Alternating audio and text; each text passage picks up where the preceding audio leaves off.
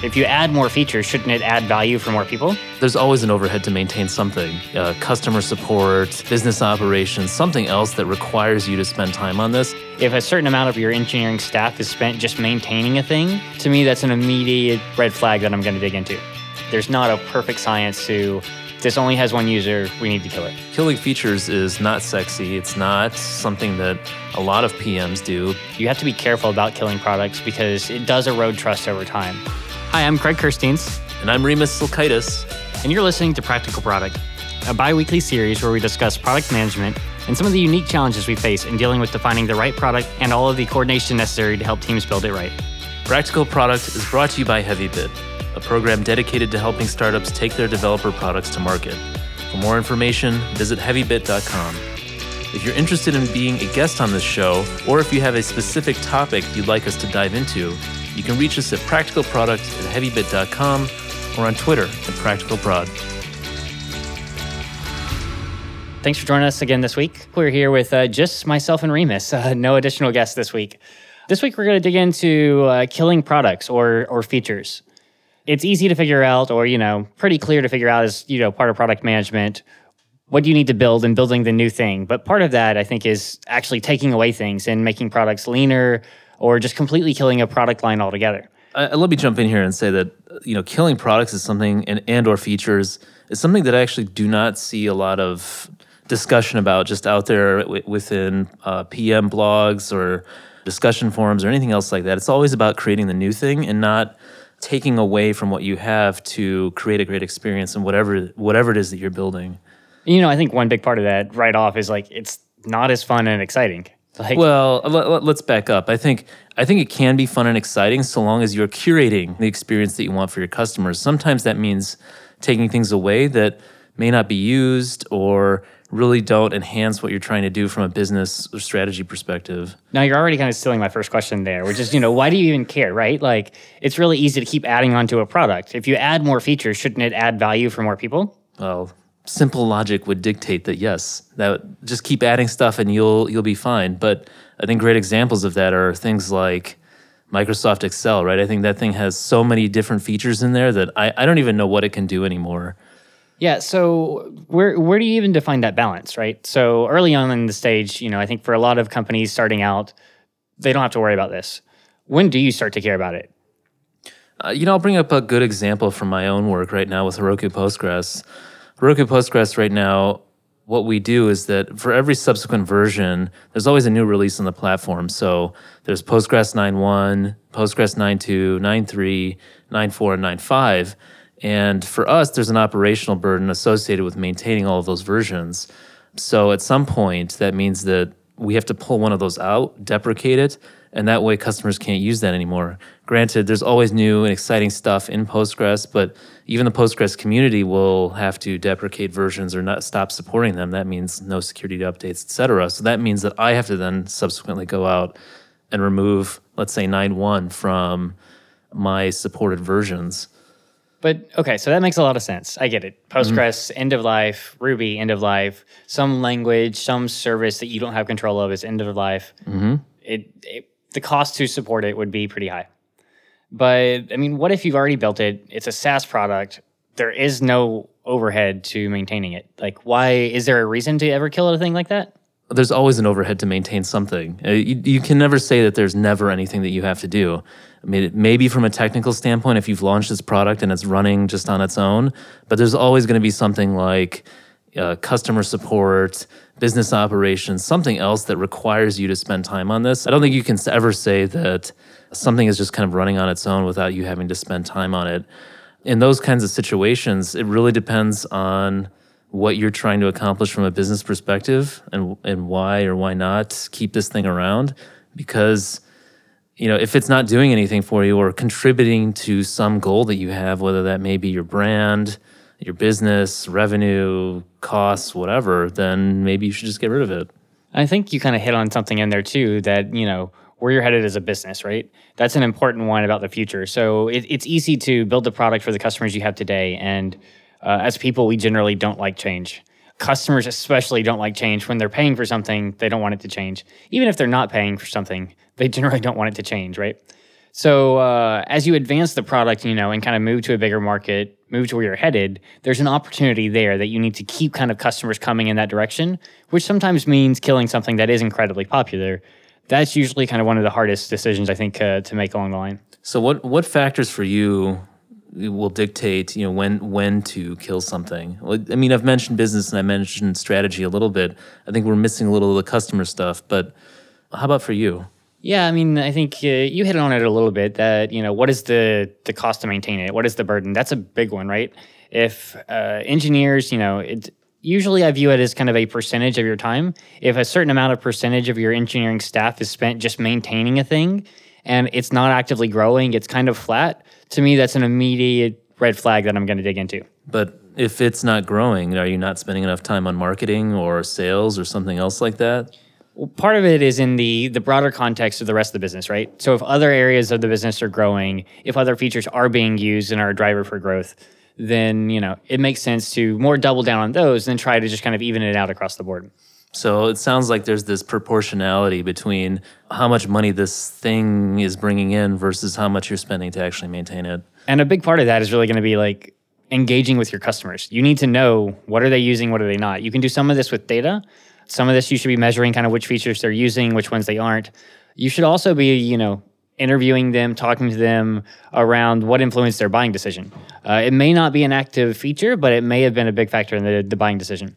I think that's a good point. And I think in a previous episode, our last one where we talked about enterprise selling, et cetera, how you interact with those customers is going to be a lot different than you would with a consumer-based product. So don't forget to talk to those customers. Yeah, and I think you look at the data there, you may have one user, but that may account for the one reason they use the product, and that may be 80% of your revenue. So you do need to look at the big picture of it all, right? There's not a perfect science to, this only has one user, we need to kill it. Well, that actually touches on the next thing. What happens if there's no negative feedback? So like in a case in point, you've got that one customer, right? That's 80% of your revenue. Yeah, so I think from experience, when you kill something, you worry very heavily about the backlash. Like, you sit there and you monitor Hacker News and read every negative comment, and you kind of feel that pain. You read all the negative ones on Twitter, which you should be doing. You should be looking at that negative feedback. If there is no negative feedback, I've made the mistake in the past of saying, well, it was perfect. It was no problem. Over time, I think you've got to be careful about how much you wear on customers, how much you cause them to change their workflow, how much you change the product for them when they weren't expecting it. Because it's not one feature usually that causes you to lose a customer. It's 5 features every month that they love over time that gradually erodes that trust that you have between them. I like that word, trust, because when you're working with a customer, they depend on your software or the product that you've built to do something, and if they cannot accomplish their tasks, whatever they may be, or what or the problem that you're trying to solve for them, then yes, you're going to erode that trust, and they're less likely to recommend you as a solution going forward. So I think that gets pretty quickly into one of the next topic, and we can come back in a minute. But that trust, I think, is important, and it really comes down to how you do it. There's a lot of pieces in that around how do you communicate the timeline.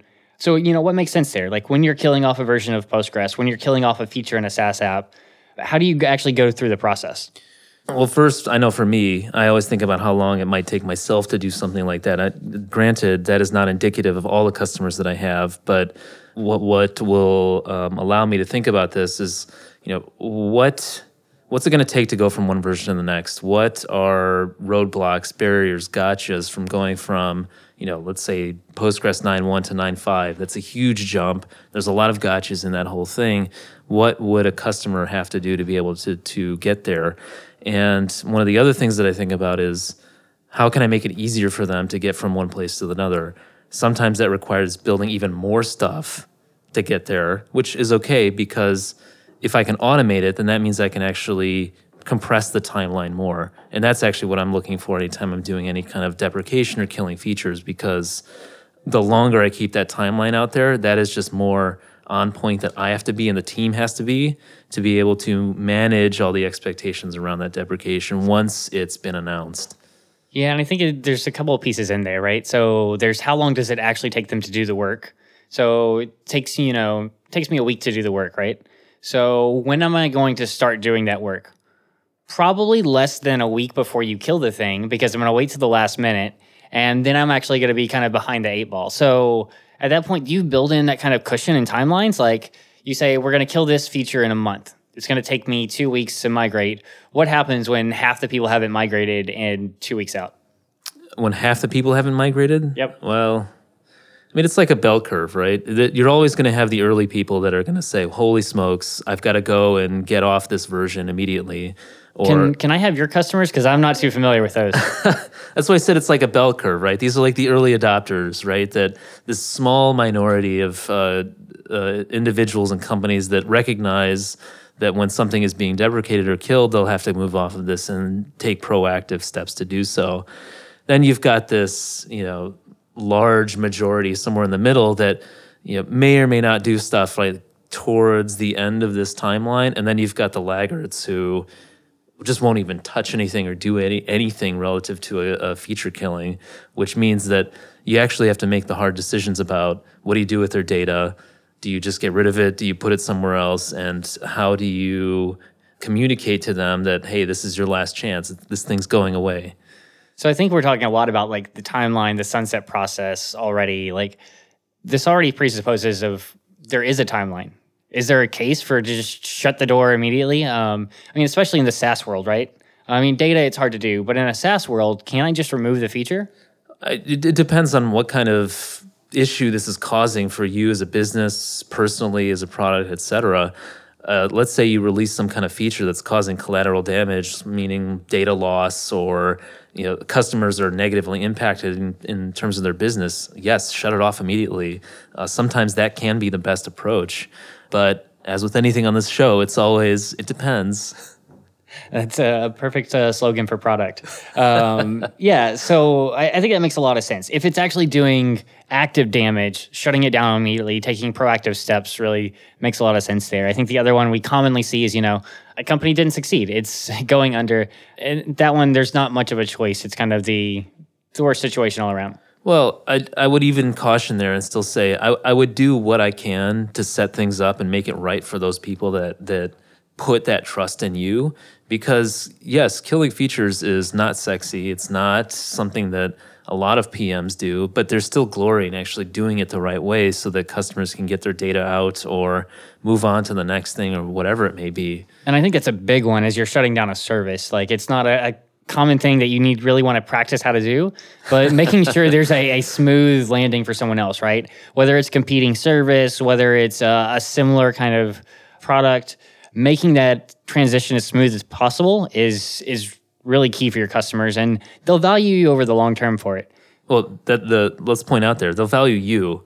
The company may have gone away in a lot of these cases, but you have your own reputation to deal with, outside of this company that you're shutting down or feature or whatever else. And by doing a great job of that, that's still building up a good reputation for yourself. Yep, which I think does have a positive impact for the long term.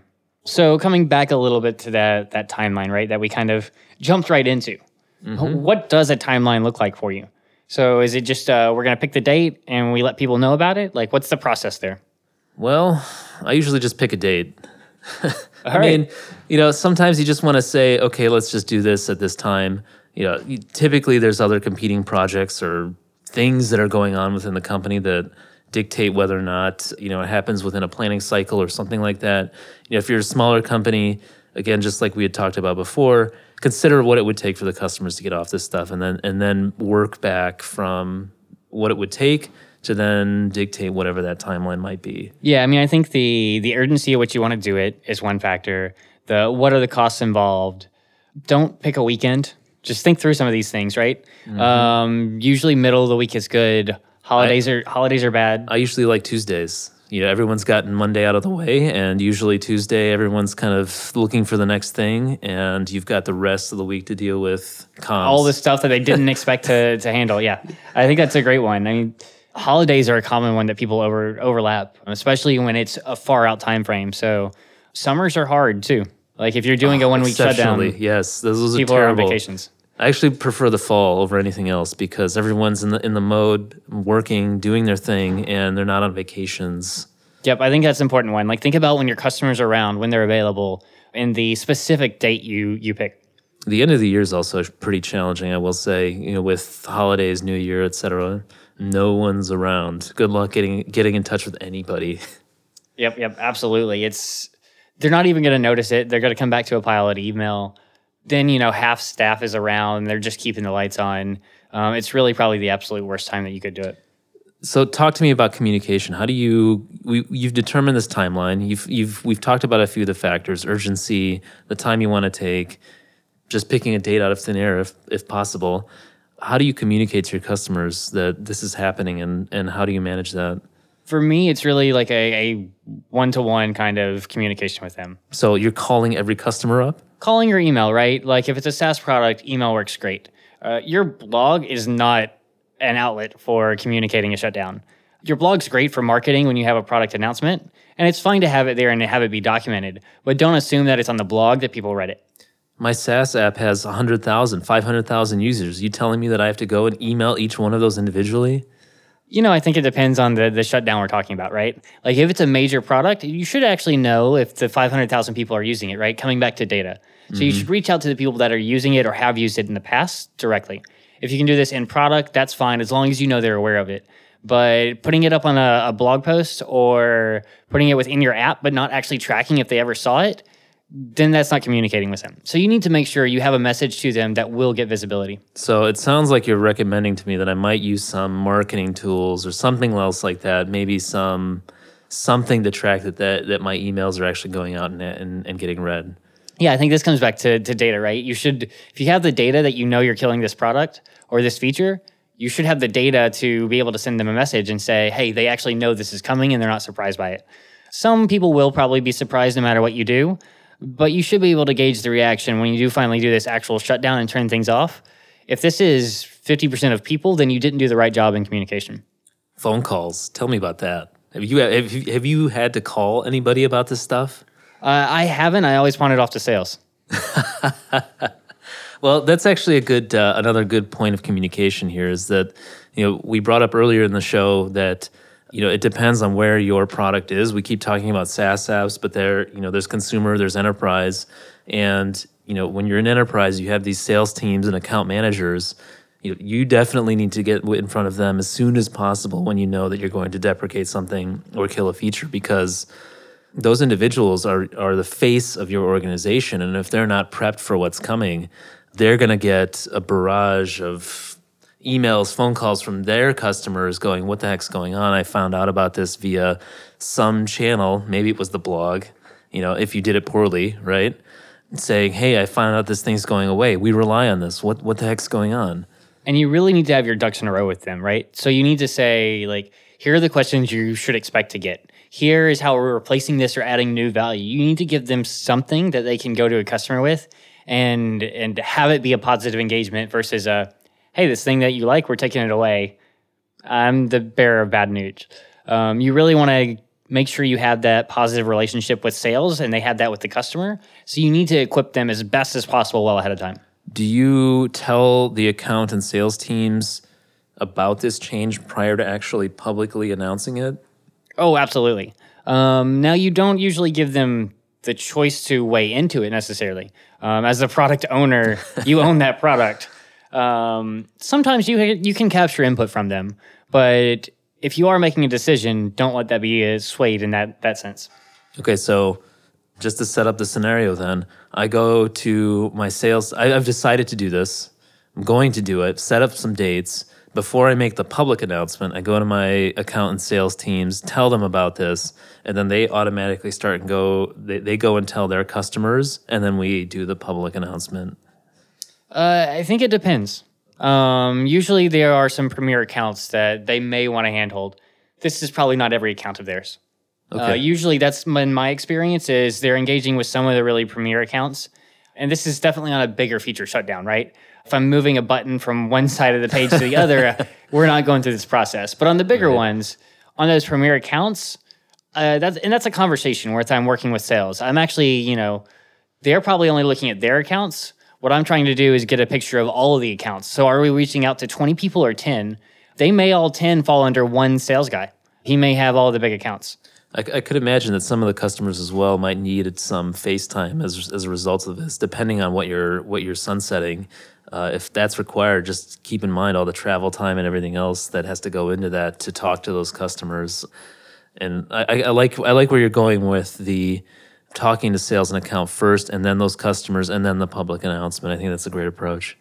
Yeah, I think, it's one key thing that, throughout this process, you need to try to feel their pain as much as possible.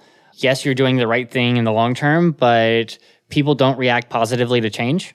People don't react positively to thinking they're one number, right? It actually reminds me of a great quote from a former colleague that he told customer about a change and said, hey, but this is positive for 90% of people. The customer wasn't in that 90% of people. They didn't react too happily to being viewed as just a cohort where this was a negative experience for them. Oh, that's terrible. That's too bad. So yeah, you really need to think about the sales team being able to have that empathy and relate to the customer, prioritize their discomfort so that you're conscious of it and working through it in the right way. So how do you know that this was a success? That's a good question. So, one is, are you able to execute it? Do you roll back ever? I really, really hope that's never the case.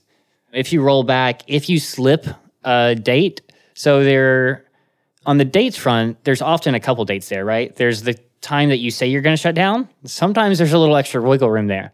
So if you're actually deprovisioning something or, completely ripping out the code, that hard date still has to come. So I'm glad you brought that up, because I know when I've killed stuff, I actually like to have this is the official when we're cutting this off, but a lot of times if customers actually write in or talk to me personally, I'll actually make that a soft cutoff date and give them another month or so if they've engaged to say, okay, I'm going to turn this off. The thing I think you do have to be a little careful about there is, are you mis-setting expectations for the next time around, the next time around, the next time around?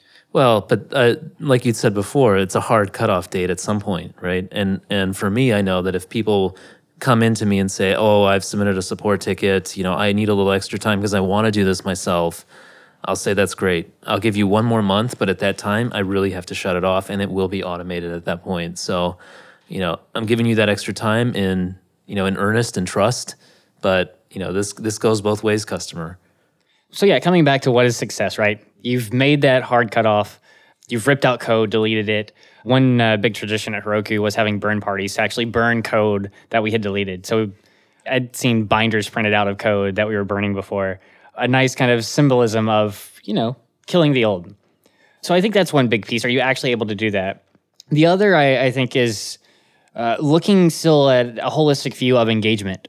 So Intercom is really good at talking about this, where just because you launch a feature, it may get a lot of activity and pickup, but if that activity and pickup just came from another area of your product and you didn't increase overall time in your product, if that's one of your metrics, then it wasn't really a success.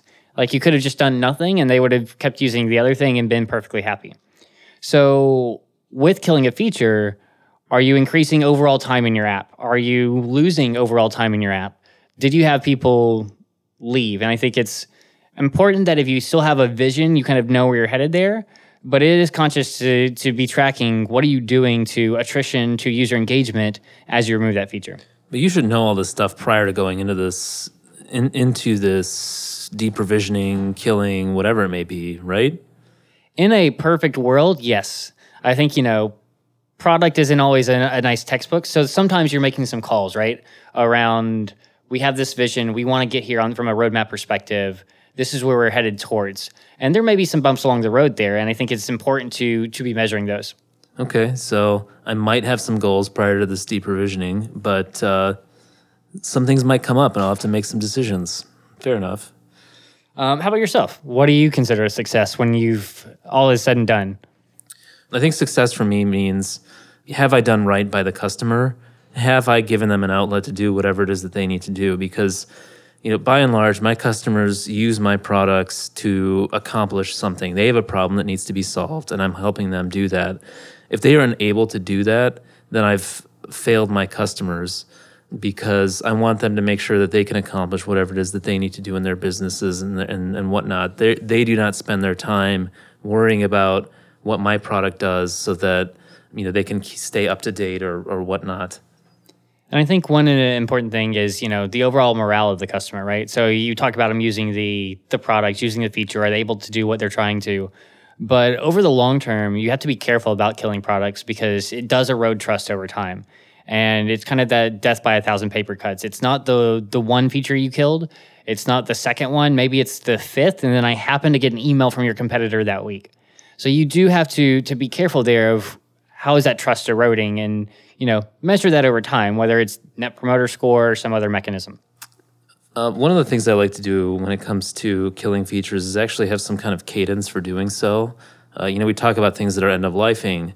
In those scenarios, there's usually some kind of cadence that you can bring to it so the customers have an expectation of, in the next year, this is going to happen again with this version. With things that, like SaaS products, where it's less so, where you're, have a feature that may not be working out, again, I think you need to be cognizant of when you kill these things because, like you said, death by 1,000 paper cuts, you've got to give these things some kind of cadence. Otherwise, customers have no expectations of when things are coming or not. Yep, and I think, especially on the SaaS side, it's as you remove something, there's often something new coming along. So I hope, maybe. Right, so as much as you can kind of bundle some of that together, make it a smooth experience, smooth transition. You talked a little bit about this. Basically, if I can make it seamless for you so that you don't actually have to do something and something changed underneath you, but in a positive way, that's the perfect world. And I think that's when you really have a successful kind of killing of a product. Yep, and for me, that's a product principle. That's something that I abide by. That is something that not everyone else has to abide by, but I'm recommending that if you're listening to the show, you do the same. I think that's a pretty good principle to end on for this week. Any other kind of final thoughts? I feel like as a general principle, I think we both strongly believe that this makes sense and gives you a better product experience. It allows you to really control and cater and not become, everything kind of in the toolbox. It's one small, sharp tool, which, especially for developer tools, makes a lot of sense, right? That Unix philosophy. So as much as you can lean your product and kind of clean it down, it makes a lot of sense. I think the thing I would say to end on here is that, killing features and products can actually do right for not only your company, but for your own career. So as you consider doing that, make sure it's a great experience because you're only harming yourself in the long run if it's a bad one. Listen to what your customers are saying. You should be talking to them all the time anyway. Make sure it's a good one because it'll pay dividends in the long term. That's all we have time for today. If you're interested in being a guest on the show, or if you have a PM topic you'd like us to dive into, you can reach us at practicalproduct@heavybit.com or on Twitter @practicalprod. To learn more about Heavybit, visit heavybit.com, and while you're there, check out their library. It's packed with amazing talks on sales, marketing, product, and general management from founders of developer tools companies and other industry leaders.